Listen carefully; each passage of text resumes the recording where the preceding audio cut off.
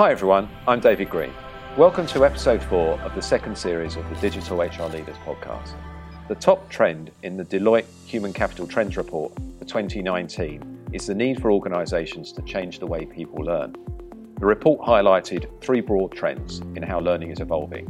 It is becoming more integrated with work, it is becoming more personal, and it is shifting slowly towards lifelong models. Our guest this week is Catalina Scheveninger, Global Head of Learning at Vodafone, and we're going to look at this new world of learning. In our podcast, Catalina and I discuss the evolution of corporate learning at Vodafone, the role of personalisation in learning and the challenges that need to be overcome in this area, the links between learning and organisational effectiveness, as well as how learning can support strategies around skills for the future. And we also look into the crystal ball and ponder what the role of HR will be in 2025. This episode is a must listen for anyone interested in learning, either working in corporate learning or actually interested in learning themselves, the personalisation of HR and the shift towards continuous and lifelong learning. Before we get started, a brief word from our sponsor for Series 2 of the Digital HR Leaders podcast. Support for this podcast is brought to you by ClickIQ. ClickIQ is an automated job advertising platform that uses the latest artificial intelligence and programmatic technology to manage, track and optimize the performance of your recruitment advertising in real time. Spend is focused where it's needed most to reach both active and passive job seekers across Indeed, Google, Facebook, and an extensive network of job boards. To find out more about ClickIQ, please visit clickiq.co.uk.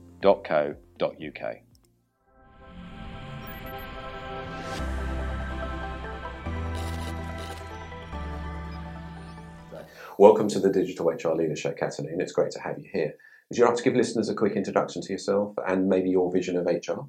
Sure. Thank you for having me, David. I hear it's been a long day with a lot of great content and a lot of great speakers. I'll do my part, hopefully. A bit of background. I'm actually a trained journalist and I bumped into HR 20 years ago and decided to hang around. I think I cut my teeth in HR in GE for about 10 years. Then after I built quite a decent skill set in terms of running both COEs and as an HR generalist, I decided to join the telcos. I'm now 7 years in telcos with the last 5 years having spent in Vodafone.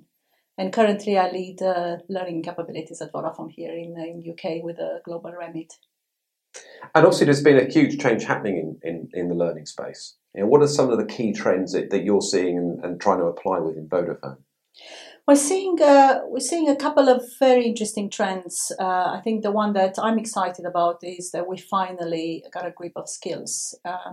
So if you look at skills and capabilities, a bit of the skills of today, but mainly the skills of tomorrow, what the digital world is bringing in terms of the capabilities agenda is very exciting. And in learning, we've done a lot of work already on customizing a learner's experience and catering to that skill set and the ability to upskill ourselves and reskill. So you see a lot of recommendations driven by skills. You see a lot of skill assessment and skill profiling in industry, things that we also work with in Vodafone.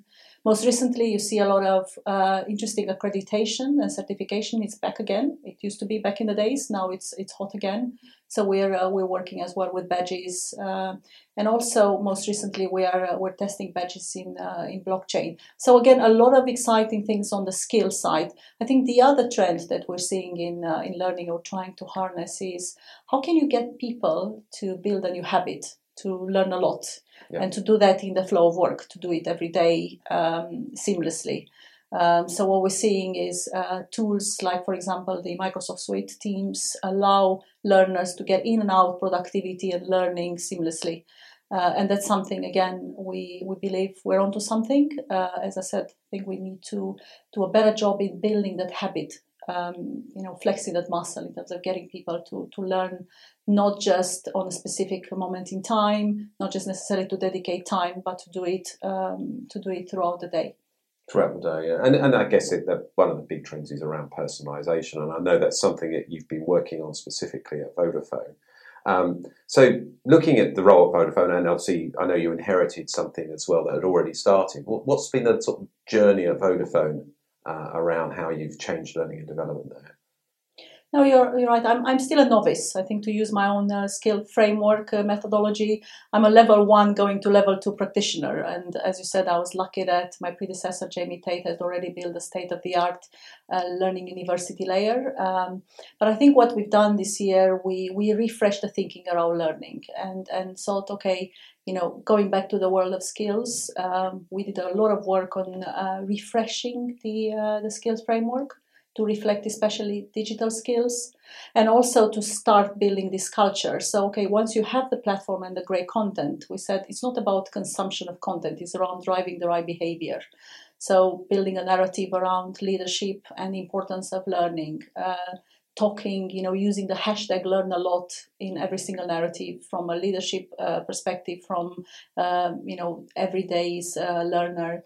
If you look at, we run a lot of campaigns. I think, again, a lot of great fundamentals are there already. So we have a platform, we have great content, and now it's all around communication and getting people to build a habit, and also getting people to understand how they can understand what their skills are, what the gaps are, and what content or resources are available to address those gaps.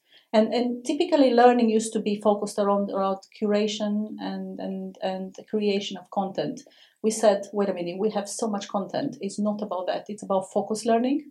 So it's about guiding people on what learning is suitable for their skills, and getting them to understand what skills they need today or tomorrow, whether they move in an agile tribe or whether they want to be promoted, change careers, which is something that we're seeing as a trend right now. And in terms of actually sort of doing this, obviously, what are some of the challenges that you've come across? I think I'll be talking about this tomorrow at Unleash. There's a lot of hype around the personalization of learning, but really the level of personalization right now, it's pretty superficial. If you look at the types of personalization we're using, obviously learning path that it's matched to your skills, that's pretty straightforward to do. There's technology who does that. We implement it already. And there's another personalization which is more around social filtering, a la Netflix. Yeah, David is reading this, so maybe you might like to read that. I think we like to go a level deeper and understand how people learn. So understand the science of learning, and understand also capture all the learning that's happening outside of the 10%, right? If you look at the 70-20-10, we capture a lot of personalization around the 10%, but do we really know what people learn from each other, from coaches, from their boss, from daily projects? And that's, I think, the second level, the meaningful personalization that we're looking at. I don't think there is a silver bullet for this. I don't believe that there's any piece of tech that kind of nailed it. But I think we are onto something, and this is something that I'm going to share tomorrow at Unleash. We got a couple of Bryce Parks in Vodafone and another friend company, IBM, to look into. Is there an algorithm? Is there a way to capture all that knowledge from where people learn, who they learn from, and start nudging to increase, to grow this learning habit. Yeah. So again, more on this, watch this space. Again, I think personalization is great, and there's a lot of interesting things happening, but it's at a very superficial level for now. Yeah, well, it certainly sounds very exciting, and anything that involves nudges obviously gets everyone excited at the moment. What's been some of the feedback from employees at Vodafone around some of the changes that have taken place? I think the feedback's positive. I think what you're seeing is that there is a lot of great content that we make available right now, and that is well received. The other feedback is it's overwhelming. It's too much. And even when you filter and you make personalized learning path, is still too much. So I think we heard from learners in our design thinking sessions. Can you make it even more personal? Can you listen to me more? And the second one, I think it's how to access the knowledge base. There's a lot of knowledge in the organization, in the heads and the desktops of experts, for example, and how do we harness that knowledge and how do we bring it to life and share it with others in an engaging way, in a simple way. And that's been the consistent feedback. We've become much more data driven, and that will be music to your ears. it's a massive learning curve for the function. Now, my learning team is looking into what is Google Analytics telling us about the user behavior. And we started step by step, for example, killing lots of content that's not being used or not being searched. We're starting looking at what people search for. So a lot of our roadmap is driven by the insights that we get from data. And again, as I said, we feel uncomfortable. We're not experts, but we're learning how to listen to the data and inform our decisions more than probably what we used to do in the past. Yeah. And you mentioned design thinking, so you're actually working with employees to kind of design some of the learning experiences. Yeah, even previously, our Vodafone University, which is really a learning experience layer built on SharePoint, has been designed with the user feedback. We had ideation sessions, we had design thinking sessions helped by a couple of UX and UI designers in-house, and we continuously iterated that platform. So it looks today different than it looked 2 years ago when we launched it. And the journey has been always continuous listening, get them back in the lab, get feedback, do quick surveys, and learn from the learners. In an ideal world, they will start owning it totally, and they will actually contribute with content. For now, it's still a learning platform, but what we're trying to do is to get more traffic towards it and integrate also external content, because you and I and others also learn from Twitter, learn from LinkedIn, learn from other sources, from other MOOCs that we might not have in-house right now. So so combining the best internal with what's available external as well, putting all that in one area so people can access. Exactly. Yeah. And while we did that, we realized that there's a lot we don't know about where people learn and what they learn, right? So the more traffic we get, the more we give them the access to all other sources of content, the more we will learn, and it will inform our content roadmap, and also everything we're doing in terms of new skills that we want to launch, campaigns and so forth. So again, very data-driven design, and also a lot of listening to what learners are telling us. So maybe it might be helpful, because we've talked about technology throughout so far. I mean, just summarise some of the technologies that you've been using to support the kind of shift in learning at Vodafone. Be helpful, I think. Sure. I think what is the role of the technology we're using? A is understanding the learners' behaviors. And for example, we use Google Analytics to look at what people search, at what moments of the days they search, what type of content they consume, what size of content, and so forth. So again, very basic. Google Analytics, I think, is a free platform, and it's fully integrated with our SharePoint site. Another cool piece of technology that we've kind of stumbled on a couple of months ago out of our Italian operation is an aggregator of external content. So it's kind of a simple algorithm that pulls lots of great content that's out there, be it from TED, from YouTube, or from MOOCs. And again, we found out that about 40% of all the sources of content are outside of our platform, so why not bring them in-house? We also learn from the likes of Coursera and Udemy that we have a lot of learners at Vodafone who actually privately go and consume learning from these platforms. So these are two of the platforms that we've integrated recently. And in addition to that, as I said, we are now working on an MVP to also nudge learners with reminding them, what they learned a couple of weeks ago, what other learners are doing, and create more opportunities for social learning. And that's something that is right now work in progress. Okay, well, we'll have to have you back on the show so you can tell us more about that in a few months' time, maybe. Sure. I've seen quite a lot of organisations start to link learning to culture and organisational effectiveness. Is that something that you're doing or planning to do at Vodafone? Yeah, if you look at culture transformation, I think everybody's going through a digital transformation or culture transformation of sorts. And in reality, you can't separate the what and the how. So if my team in learning are working a lot on the what are the core skills that power digital Vodafone, there are also leadership shifts that are out there that will enable this digital transformation.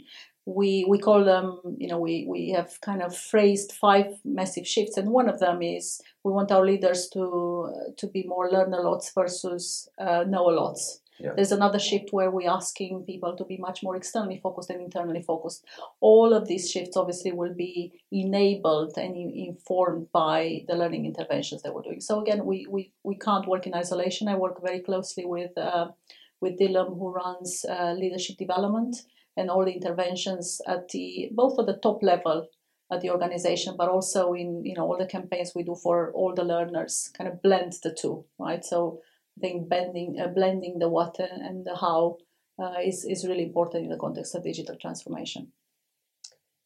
So what's next? If you look at the journey of Vodafone moving forward, starting to see how potentially you can link that to the skills of the future that you need at Vodafone, and you can start to understand what are those skills we need, how can we infer if people maybe have those skills or could acquire those skills quite easily, and actually linking that to the kind of workforce planning thing. Is that something that you're also looking at Vodafone? And if so, where are you on that journey? This is definitely work in progress. If you look to, in my old days when I was HR director, workforce planning was an Excel exercise that was very much based on volume and the right sizing of the organization based on revenue growth plans, whatnot.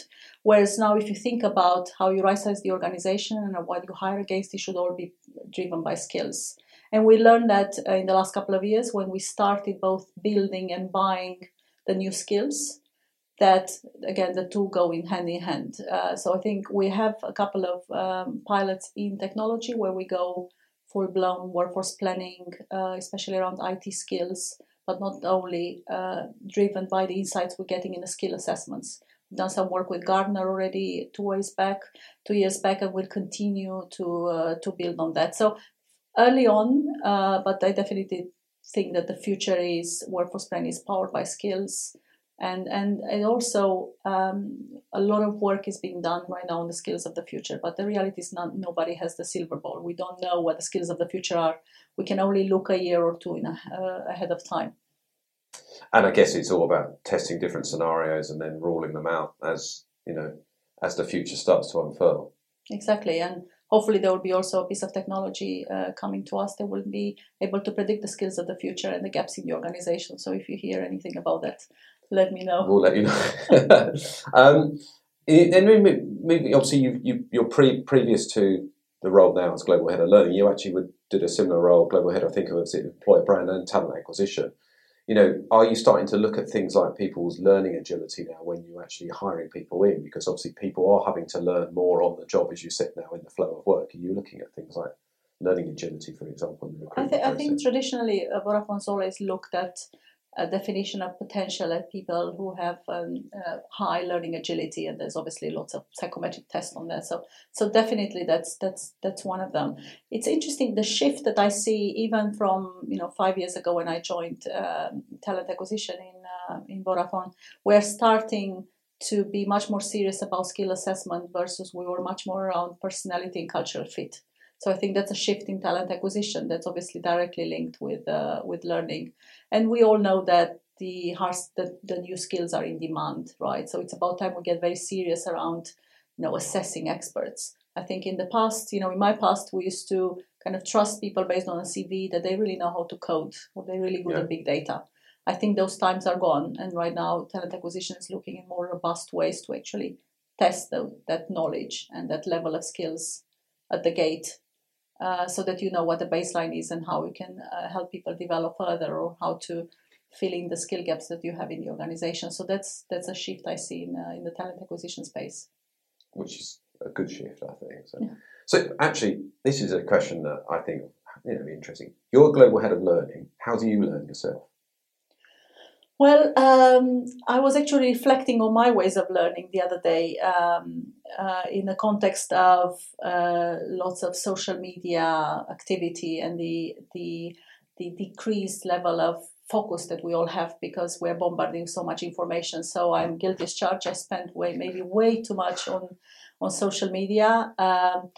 Mainly to learn. I get a lot of knowledge and insights from my peers, from thought leaders.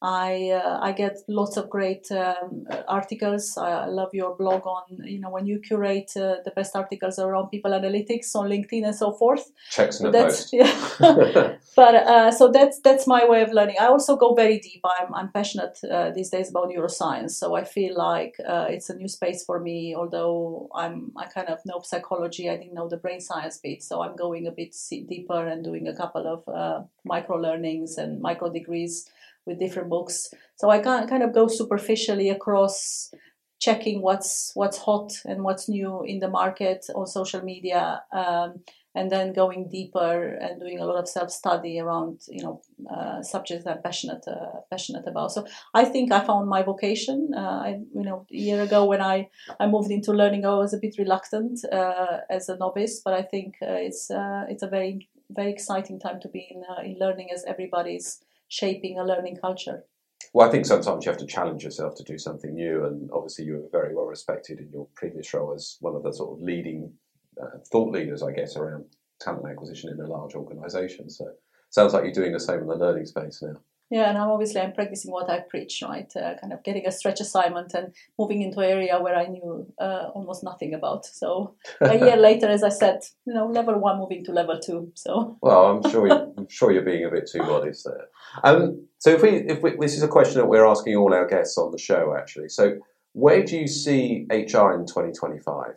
The role of HR will be in 2025. You can have fun with this. It's a bit scary, right? Because 2025 is around the corner, and I think HR will still be around. There is a recent study by the Vodafone Institute, which is a think tank, and they said that there are 5 professions and core skills that will be still around, and one of them is HR. That's good to hear. Exactly, because there will still be a need for empathy. There will be a need for people to get career counseling, a need to be employee advocates, and to go back to our basics, to the basics of our core function. And hopefully, with the rise of AI and automation, all the clutter will be taken away from us, and we'll have more time and space to do all that good stuff, right? So again, I think we'll still be here doing podcasts, maybe in a different, with different type of technology, talking about the role of HR going forward in 2030. So you see it as the technology being an opportunity for HR rather than a threat? Definitely. I think we got over this, AI and automation are going to come and take our jobs away. I think there will be a lot of administration and non-value add work that will be going away, and therefore will be freed up to do the value add stuff. And you see that already. There's a lot of work in shared services that's been automated. You see the increase of the quality of the conversations people have, both in HR and other call centers, just because they have more time to do more research, to listen to internal and external customers, to be more empathetic. So I think definitely. But let's meet again in 2025 and see whether we were right. Well, we'll find out. Katalina, thank you very much for being on the show. If people want to follow you on social media and elsewhere, how can they do that? Sure, you can follow me. My Twitter handle is @C.Schwenninger, if you can spell that. I know it's a tricky surname. I'm on LinkedIn. Happy to connect. Thank you for having me. It's been a pleasure. Thank you much, Kat. Thank you. Thanks very much, Katalina. Thanks for listening to this episode of the Digital HR Leaders podcast. I hope you enjoyed it. You can subscribe via iTunes or your podcast app of choice. If you did enjoy listening, please do rate the show on iTunes and share it with your friends and colleagues via social media. We rely on your feedback and support to keep being able to make this podcast. If you haven't already, please do check out myhrfuture.com, the latest news on the future of HR, and you can also subscribe to my weekly newsletter there too. That's all for this week, but please make sure you tune in next week when I'll be speaking to Jordan Petman, Global Head of People Data, Analytics and Planning at Nestlé. See you next time.